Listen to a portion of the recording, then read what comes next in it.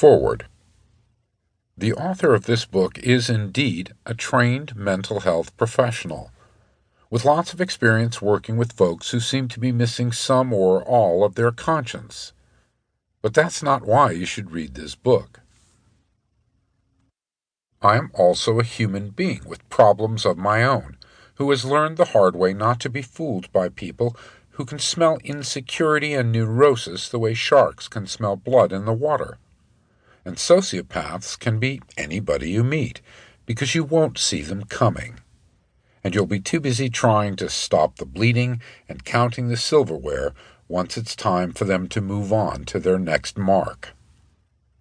A mark is an old-fashioned term for the intended target of a con job, the person whose human frailties are to be exploited by a person or persons unknown for who they really are.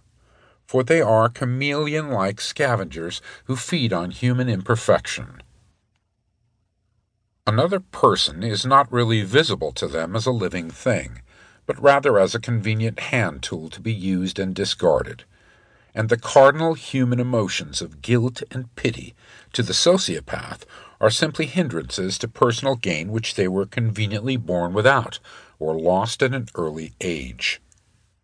When someone of this cold character is seeking to make a new friend, they may really be looking for a mark, but they may also be seeking camouflage, a way to blend in with the sheep. These types have fascinated us since the dawn of time, because they were always there. From the Garden of Eden to the White House, there have always been predators in sheep's clothing, laying in wait to take what they want and disappear. For the purposes of this book, I will use the word sociopath. The term psychopath is often used in a similar context, and antisocial personality is the current label favored by the American Psychiatric Association. I prefer the term sociopath because these individuals have a pathological way of utilizing social interaction. They also go out of their way to avoid the appearance of seeming like an aggressive or impulsive person. Some of the stories I will share will be based on clinical experience.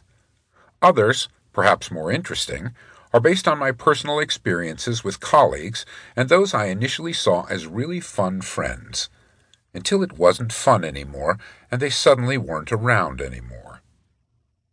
If a shrink tells you they've never been fooled or conned by anybody, you might want to keep 3 business cards on hand for other shrinks you can try. Comparison shopping is important if you want a computer, a smartphone, or a competent therapist who can practice what they preach.